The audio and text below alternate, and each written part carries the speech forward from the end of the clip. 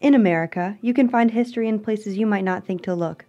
35 miles outside of Farmville, Virginia, a town filled with vast history of racial tensions and triumphs over discrimination, sits Baptist Union Baptist Church. The contributions made by some of the members of this church sit unknown to society and mainstream media. Baptist Union Baptist Church began a writing program for veterans to share their stories with the help of Professor Michael Lund, professor at Longwood University. This week's story is about Clyde Turner. Clyde Turner was unable to find a job in a racially divided world. And then he was told to join the military. He learned that this would be the best advice he ever received in his choice of serving God and country. This is Small Towns, Big Stories, narrated by Shannon Blunt with special guest Janice Johnson.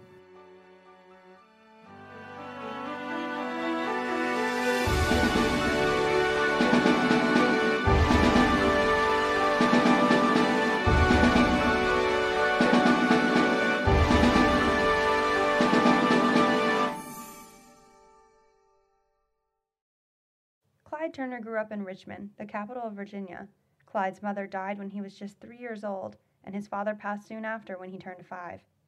Clyde's older sister took care of him throughout his entire life. Clyde grew up during the Jim Crow era.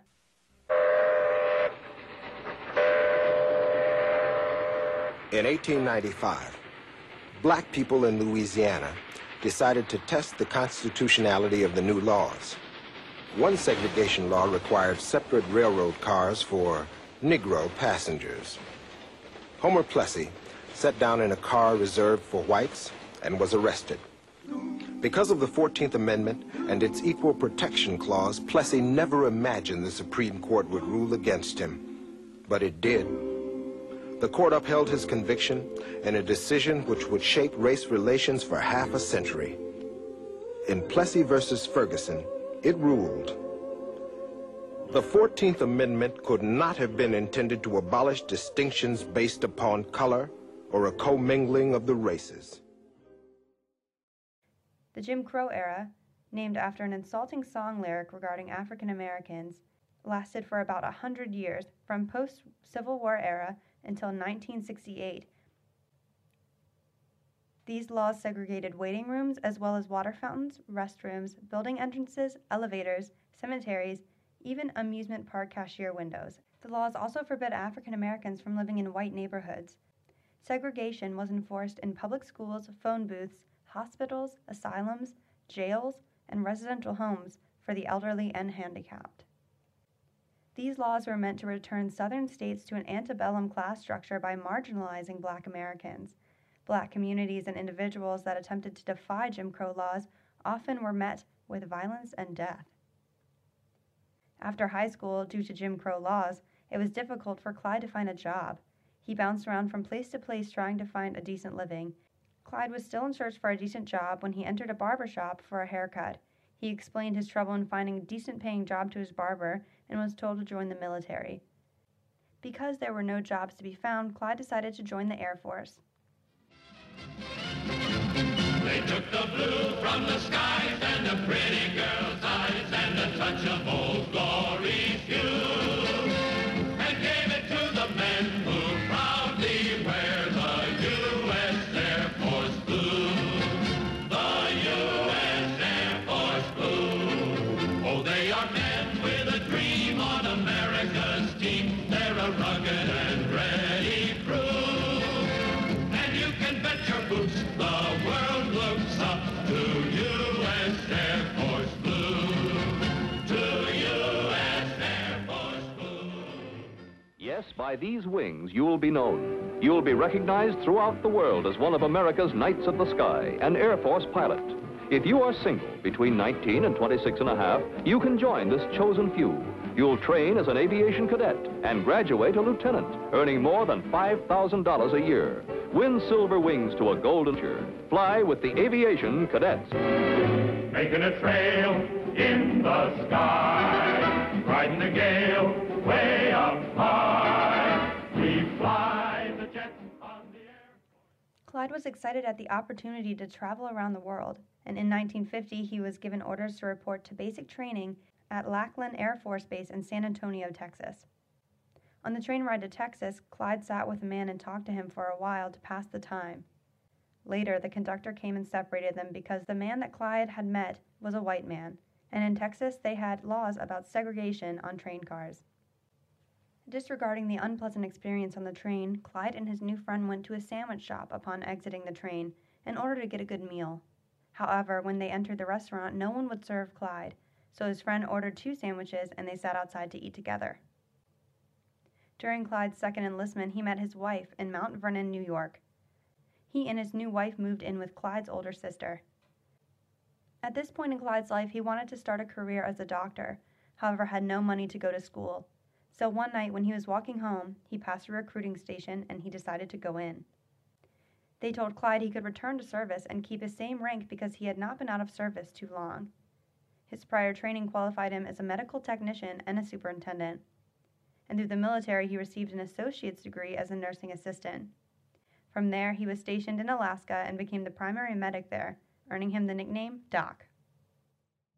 Wherever American troops are engaged in combat, medical care is nearby. There are 15 aid men to an infantry battalion, 1 medic for every platoon. The work of the aid man is best told by Private Lubeck of the 7th Division. I'd like to let you people at home know what a terrific job the frontline medics and the Army nurses are doing here for us boys. I know because I was a casualty myself. The frontline medics did everything possible in getting me back to the battalion aid station and to Wanju. From there, the Army nurses did everything to comfort me all the way to Tokyo. Clyde recalls one of his hardest moments while being a medic was when he had 2 patients come to him after falling into a water tank. He wanted to check on them that night, but his CO told him no. He woke up at 8 a.m. with a strong urge to go check on them again, but when he asked, he was again told no. Later that day, when he finally was able to go in and check on them, they had both passed away. He sent them home in body bags later that day, and it was one of the hardest moments he's ever had to experience while serving in the military.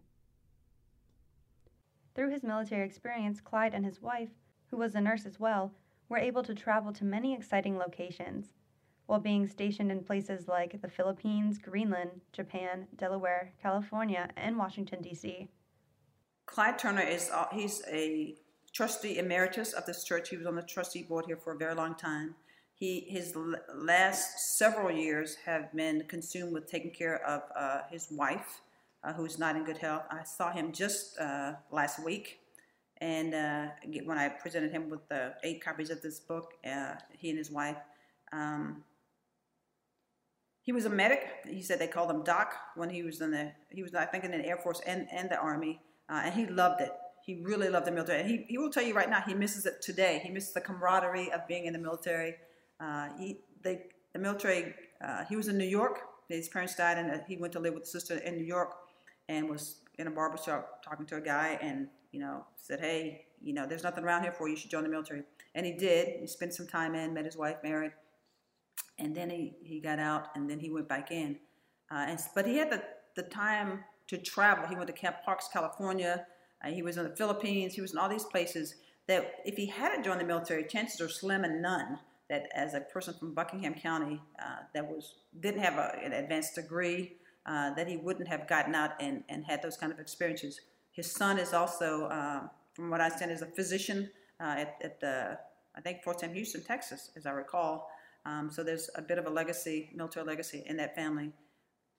But Trustee Turner, he is a person who really made the best of his military experience. And I think he helped a lot of people join the military. He spoke so highly of it, and he was able to show, look what it did for me, look what it did for my family. He recalls fondly driving from Dillon out to California in a station wagon.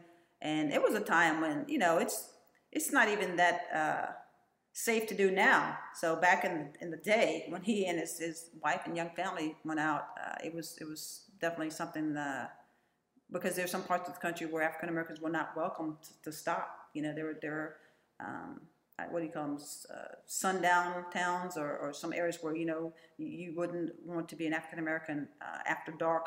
In some places, he recalls to me, but not necessarily in that book, instances of racism where he wasn't allowed to, not allowed to obtain gasoline at service stations. It was a little bit of a different time in that regard. Ultimately, Clyde's favorite experience of being in the Air Force was all the traveling that he was able to do. And before he retired, he gained the title of Senior Master Sergeant and retired in 1994. Now he passed on his knowledge to his son, Clyde Jr., who is now an Army doctor in Texas. Clyde says that the most important thing he learned from being in the military was how to deal with other people. You shouldn't judge a person based on what they look like and where they come from, because there is such a richness in various cultures. But when you take the time and you are allowed the opportunity to really get to know and talk and break bread with people, I find that people are far more alike than they are different. A broken heart is a broken heart, whether it's my broken heart or your broken heart or a Hispanic person's broken heart. Pain is pain. I mean, this is legacy information.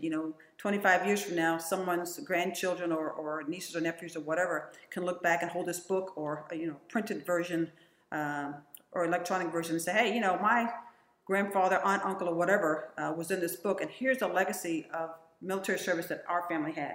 And it's important because they contributed to freedom for this country. Next week, we will hear the compelling story of Laura Beast Bradley and hear about her journey of being a single mom and joining the military. This is Small Towns, Big Stories. Clyde Turner's full story can be found in the book Serving God and Country by Michael Lund, Professor Emeritus of English at Longwood University, based on the stories shared by the members of Baptist Union Baptist Church of their experience of serving God and country. These stories are a collaboration between Baptist Union Baptist Church Veterans Recognition Ministry and Home and Abroad, a writing program for military veterans and their families, produced by Shannon Blunt and narrated by Shannon Blunt, with special guest Janice Johnson. This is Small Towns, Big Stories.